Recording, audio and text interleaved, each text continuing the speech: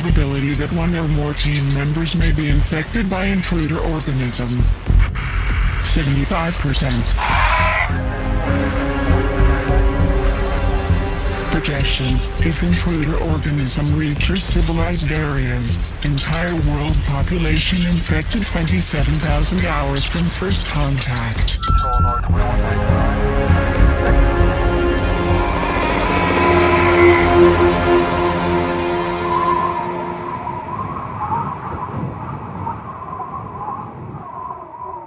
Welcome back to the Thing Minute podcast, where we discuss John Carpenter's 1982 science fiction horror masterpiece, The Thing, 1 minute at a time. I'm Harper W. Harris from harperwharris.com, and joining me again today is... James Stacy, writer-director. I'm based in Atlanta, and I'm a big fan of John Carpenter's The Thing. It's my favorite horror movie. Right on, me too. I hope it's my favorite horror movie if I'm spending this much time talking about it. I would hope so, too. Yeah.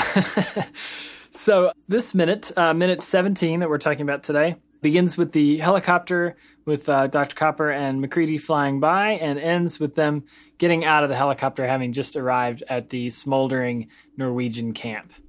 So this one is primarily got the helicopter kind of flying around, which is, I think you mentioned yesterday, it really does kind of give you a sense of how far away like the nearest camp is to them, the nearest other people. So it definitely kind of, once again, kind of ups the isolation theme in the movie right from the get-go. Mm-hmm.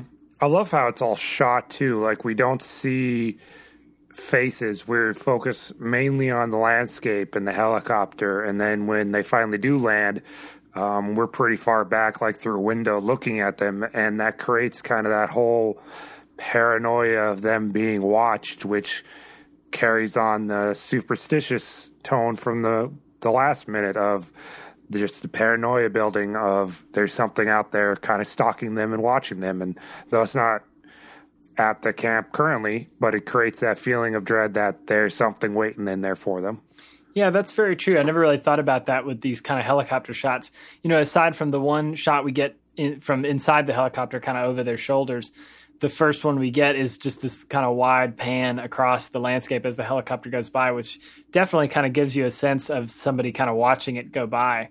And obviously, at the end of this minute too, where we're seeing through the window as they get out and walk in, and the fact that the camera even kind of follows them definitely gives that kind of almost slasher movie vibe that, somebody's watching these characters as they approach. Even if it isn't necessarily, a perspective that we get the other side of, it definitely builds that paranoia and that sense of being watched, like you said. Mm-hmm. So, yeah, I think it was kind of, I guess, mildly interesting to learn that that one shot of the inside of the helicopter is, it's a bit of movie magic. It's a totally different helicopter because, looking at the one that they're in, there's no way they could have fit a camera person behind them, and that whole crew, especially, looking at the pictures from them filming the movie, the kind of cameras they were using and stuff, obviously at that time were gigantic. So, oh yeah. So having that, fit in that little bitty helicopter. So this other one is a little bit bigger. So they had the room to kind of get behind them and get that shot, which, is only a few seconds long, but it's one of those things that, they wanted to establish, I guess, who we're looking at here. So it's kind of, I guess that's a good point to bring up, that these guys definitely, their clothing does a good job of kind of differentiating the two of them. You definitely can't get these two guys mixed up, which I think I talked about earlier in some of the first moments of the movie when you first see the guys from the camp. They're all kind of wearing the same sort of like parkas and gloves and winter wear. So, you could be forgiven for mixing them up. But here, Doc Copper's got his kind of general parka, but he's got these big goggles on, and then MacReady obviously has his signature gigantic hat. That hat is so bitchin'. I want one. Yeah, so it sounds like you're a fan of the hat. I know I am. I think the first time I saw this movie, it was one of those things where early on, when I wasn't sure what to think about the movie yet, I was like, that's kind of weird. Like, like that's a little distracting. This guy wears this like giant, like comedically huge sombrero kind of hat. Like, it doesn't even seem like a winter hat necessarily. But I've definitely grown to love it. It's definitely a huge part of the character of MacReady, and definitely gives him a different vibe than the rest of the crew. For sure. I think it's definitely the thing that whenever I show the thing to people, it's the hat always gets a laugh just because it's so out of the blue. It's one of those old movie things that could make or break your movie just completely unintentionally. At the time, I'm sure nobody really even noticed or thought that much about the hat, but just with the way styles and everything change through the years, suddenly it's this silly thing. But everyone's like, okay, it's a big hat. It's cool. We'll take it.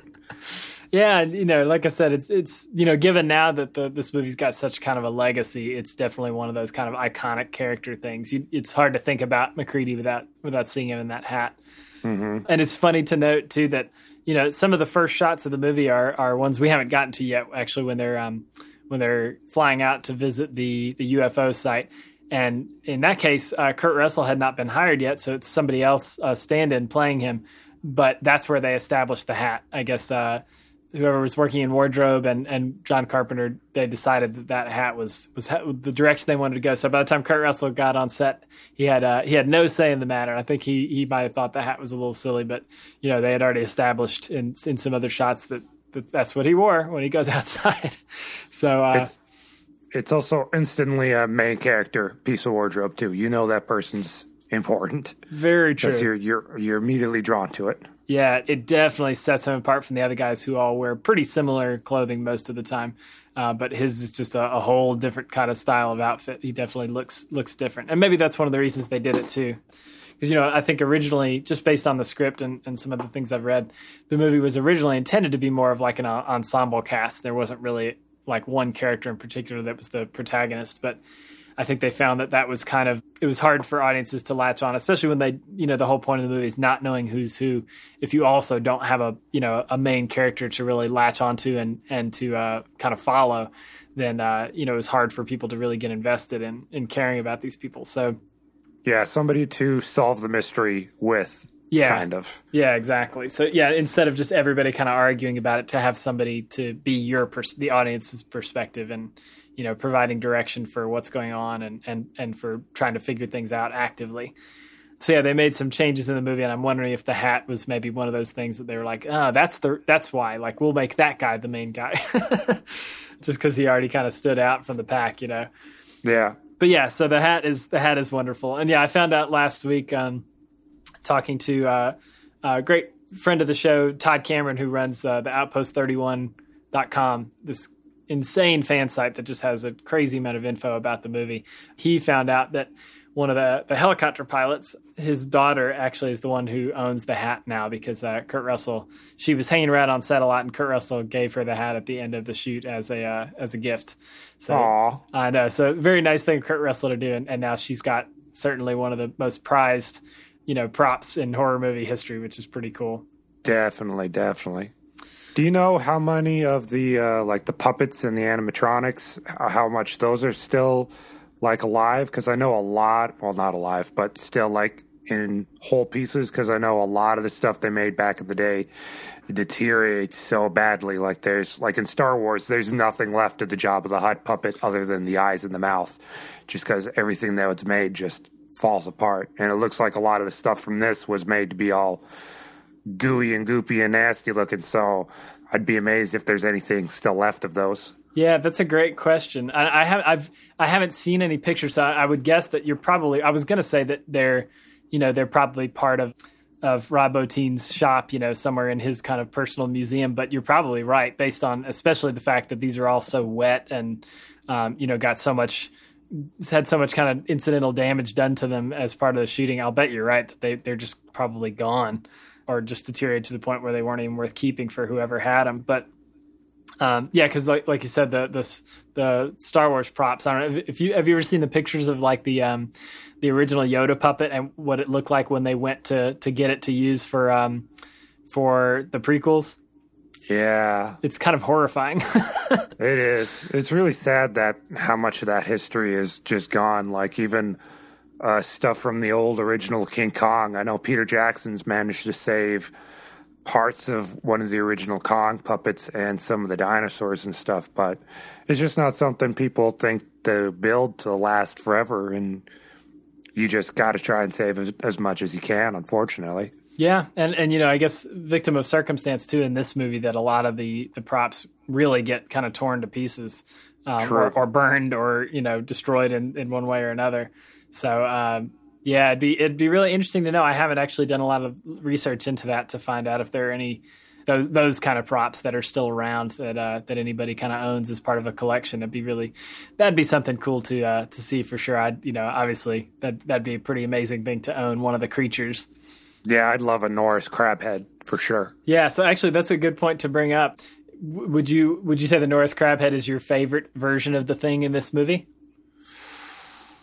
Yeah, I think so, definitely. It's easily that scene, which if you need somebody to talk about those minutes, I'm all for that, because that is just so great. I love that scene, just how gory and intense it is, and Palmer, who just goes like, what the fuck?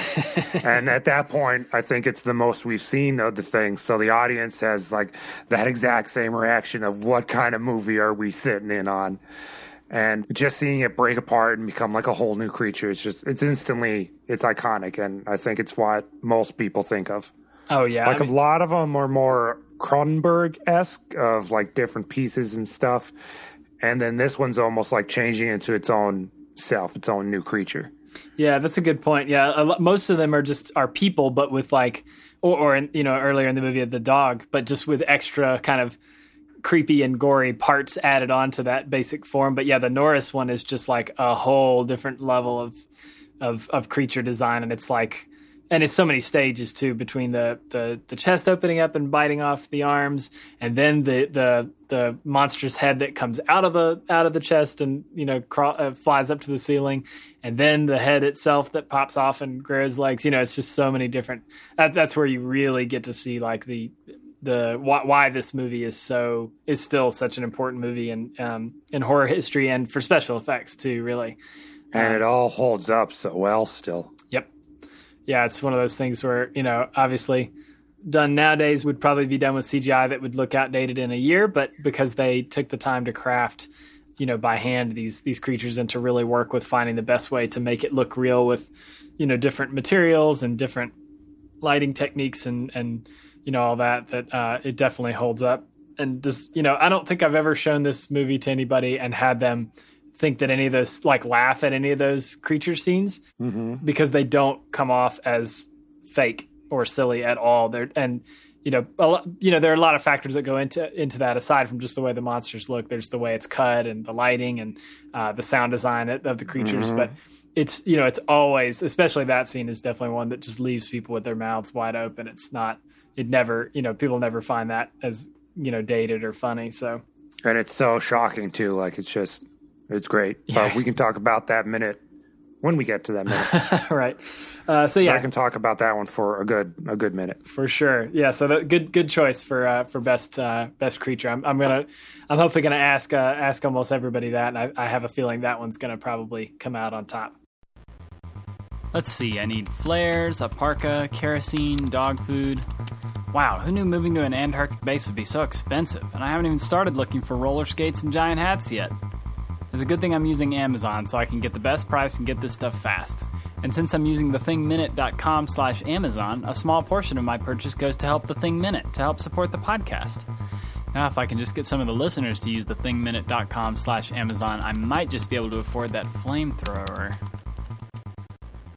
One of the other things kind of interesting about this minute, too, is, as they arrive at the base, we see that kind of dark plume of smoke coming up, and it was something that, one of those things that in watching the movie you'd never really think about, but reading up about it, they had to really work hard to make that smoke visible, because everything around it is so pure white, so they had to make the blackest smoke possible, and what they ended up doing was burning tires, which is something now they probably would not be able to do on a set now. I think they'd get in trouble for doing that. They get in so much trouble. Yeah, for one of many reasons, I'm sure, but yeah, that's how they ended up getting that kind of that really dark, thick smoke that they land in.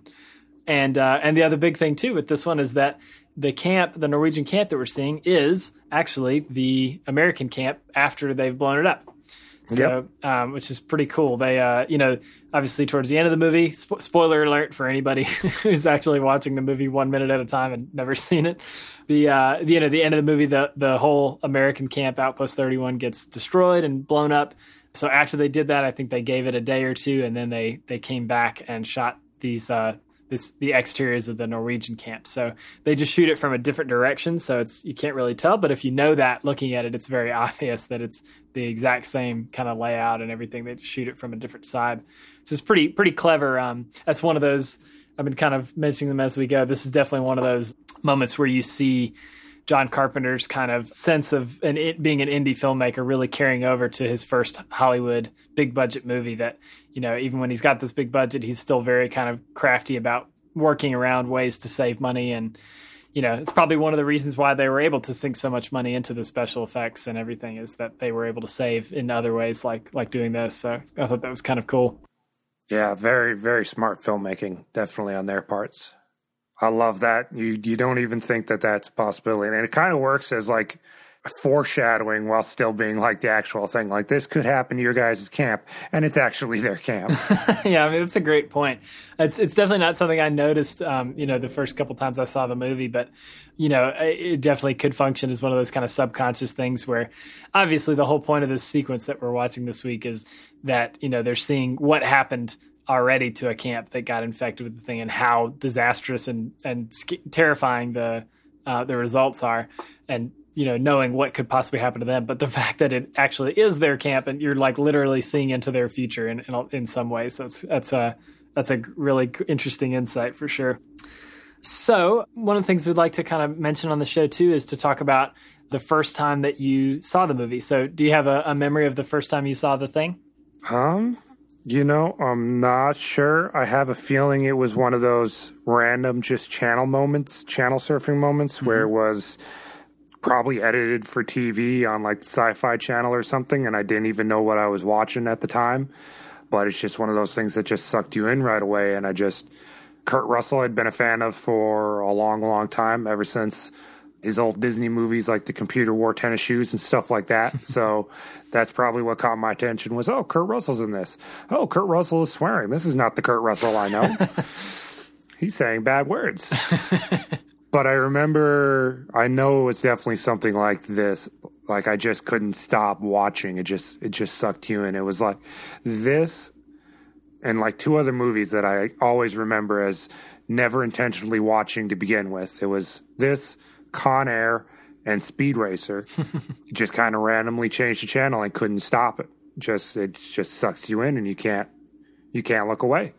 And I don't think it gave me nightmares or anything, or have made me stay up too late, but I know it creeped me the hell out, and it still does. Just because, like I've said in the previous minute, just atmosphere and characters and everything, and the effects are just fantastic. Yeah, I'm getting that a lot from people, that seeing it on TV was the first medium for a lot of people, which is cool to see, because that is kind of how this movie became the kind of cult classic that it is now. It was a movie that did not do well at all when it came out, and got pretty poor reviews and everything. But over time, through home video and through TV, that's how it really kind of gained an audience and became such an important movie as we see it now. So were you a big horror fan when you were a kid? I wasn't really. Horror was not a genre that was pretty supported in my household. I came from like a pretty Christian family, so they didn't really appreciate a lot of that genre and what that genre has to offer, especially the more gory stuff. So it was more action, suspense kind of things. But a lot of the older movies is what I got to watch. So like Alfred Hitchcock horror, the old Universal monsters, that kind of horror, which I think is honestly the best horror to start out on, because you get to appreciate suspense and characters and just how old Hollywood used to work a lot more. And a lot of like my generation, I think, started out right on like Friday the 13th and stuff like that, which, I mean, those movies are things of their own, but I think if you start older horror and work your way up, you just get like so much more appreciation and a better understanding of what can scare people and what can't. But, everybody's subjective. What scares one person doesn't scare the other. But it definitely molded my taste of what I like as far as horror is concerned, and why I love The Thing is because it's got a lot of that great old horror mixed in with the newer 80s gore stuff that was just starting out with all slasher flicks and stuff like that. Yeah, I think that's a great point. And that's, maybe that's one of the issues that I'm sure we could talk forever about, the problems with horror movies now, but is that, a lot of these guys who have grown up to make horror movies now are people who really didn't grow up seeing those kind of classics. They really started with, the late 80s or 90s horror movies, which are great. And there's definitely some really good stuff in there. And I think 80s horror is probably my favorite kind of horror. But if you don't, have an understanding of kind of the history of the medium and stuff, you latch onto the tricks of the last, 20, 30 years and don't get to kind of pick up on the things that really work about some of these classic movies. And that's definitely one of the things that makes The Thing, one of the many things that makes The Thing such a great movie is that on top of it being a very modern movie in terms of over the top creature design and, really smart writing and everything, it also relies really heavily on some of those kind of classic movie tropes and uses them in a really interesting new way to build that suspense, especially in this first half, is very kind of old Hollywood horror. For sure. Definitely just switches over to the more gore and gruesome of the 80s, but it's got that old, I think this and the old original Nosferatu horror movie is something that still needs to be watched, because that one was 1920s? Yeah. 1910s? That one's really old, and that one can still, if you love just atmosphere horror and not so much gore, it's still creepy just with the shadows and the dark, and the makeup on the main monster is just incredible. And you just don't see that as much anymore, and I really miss it. Yeah, no, I would agree. That's a fantastic movie, and I think you could probably draw a lot of parallel lines between that and this. Like with yesterday's minute with the shadow on the wall. That's a very kind of Nosferatu kind of moment. So yeah, I think the only other thing I had specifically for this minute was I wanted to mention the music is. I think it's really interesting in that. In any other movie, this shot would have been either silent with just some, the helicopter noises. It probably would have been a lot shorter in most movies too. Yeah. Yep. But the fact that instead of kind of, a kind of action-packed helicopter moment, we get the uneasy music from the last scene really carries over, and you just get those kind of prolonged woodwinds and stuff that just really increases the sense of eeriness to it, which is something you don't often get with a helicopter. They've sucked all of the action out of this sequence and just made it very kind of creepy and isolated, which is really kind of cool and interesting. Yeah. Cool. So I think that will probably wrap us up for minute 17. Is there anything else you wanted to mention? Well, since we were talking about old horror, I guess I wanted to ask you, have you seen the original Thing from Another World from 1951, I believe, that this was loosely based off of? Yeah, I have. It's kind of funny because the first time I saw that movie was at a live Riff Tracks event, not with the actual branded Riff Tracks guys, but it was at a local comedy club in Atlanta that used to do this on Friday nights. So it was a couple local comedians kind of riffing over the movie. So my initial reaction to it was that it was just very silly and goofy because that was the context I saw it in. And then I watched it again just a couple of weeks ago, I think only for the second time. And obviously it's very different from this, right? And pretty different from the original source material, the short story too. But it's a pretty entertaining movie. It's definitely, in a way that this movie blends sci-fi and horror in such a perfect way. That movie blends horror and what do you call them? The newspaper comedies, very kind of fast talking and, very witty dialogue. It combines those two things in a pretty interesting way that I hadn't really, I don't feel like I had seen before. Yeah, it's a great example of 1950s sci-fi movies, just the black and white old giant ants from another planet type movies. And it's definitely not a scary movie. It's definitely more on the sillier side, just because that's the genre at the time. I'm sure people found it scary back in the 1950s. Oh, yeah. But it's an example of something that hasn't quite aged as well. But it's if you love the Thing, then I think it's worth watching. I think it's something that people should see just to see what John Carpenter took from that to carry over into his story, besides the title card being the same. Yeah. No, there's definitely some things we'll point out as we go along through the movie that are direct references to the original movie. And that's, this movie is more closely based on the short story, but it's obvious that John Carpenter, based on things he said, he was a huge fan of the original movie. And that was one of the most influential things on him as a child, and the fact that he was really scared watching that movie as a kid. So, there's definitely some interesting lines you can draw between those two as well. Yeah, and as we go into the Norwegian base, we can talk about that other Thing movie. Yes, most definitely. We'll definitely be bringing that one up later this week. I'd be interested to hear your thoughts on that, especially given that we've been kind of going back and forth a little bit on some modern horror, some of the problems and some of the better ones. Yeah, so I think we'll wrap it up there so we can get to that Norwegian camp stuff tomorrow. So again, you can check us out on iTunes or at thethingminute.com and follow us on social media at The Thing Minute. Make sure to get involved and, post and talk with other listeners of the show. And until tomorrow, we'll be back for another episode of The Thing Minute. Thanks for listening. If you enjoyed the show, please go to thethingminute.com. There you'll find the show notes with links to anything we talked about on this episode and lots of other resources on The Thing. You can also find us on Twitter at The Thing Minute and on Facebook at facebook.com/thethingminute. But most importantly, subscribe, rate, and review us in iTunes so you'll never miss an episode. Check out other podcasts like this at moviesbyminutes.com, and be sure to head over to starwarsminute.com to listen to the team that started it all. Thanks for listening, and until next time, this is Harper signing out.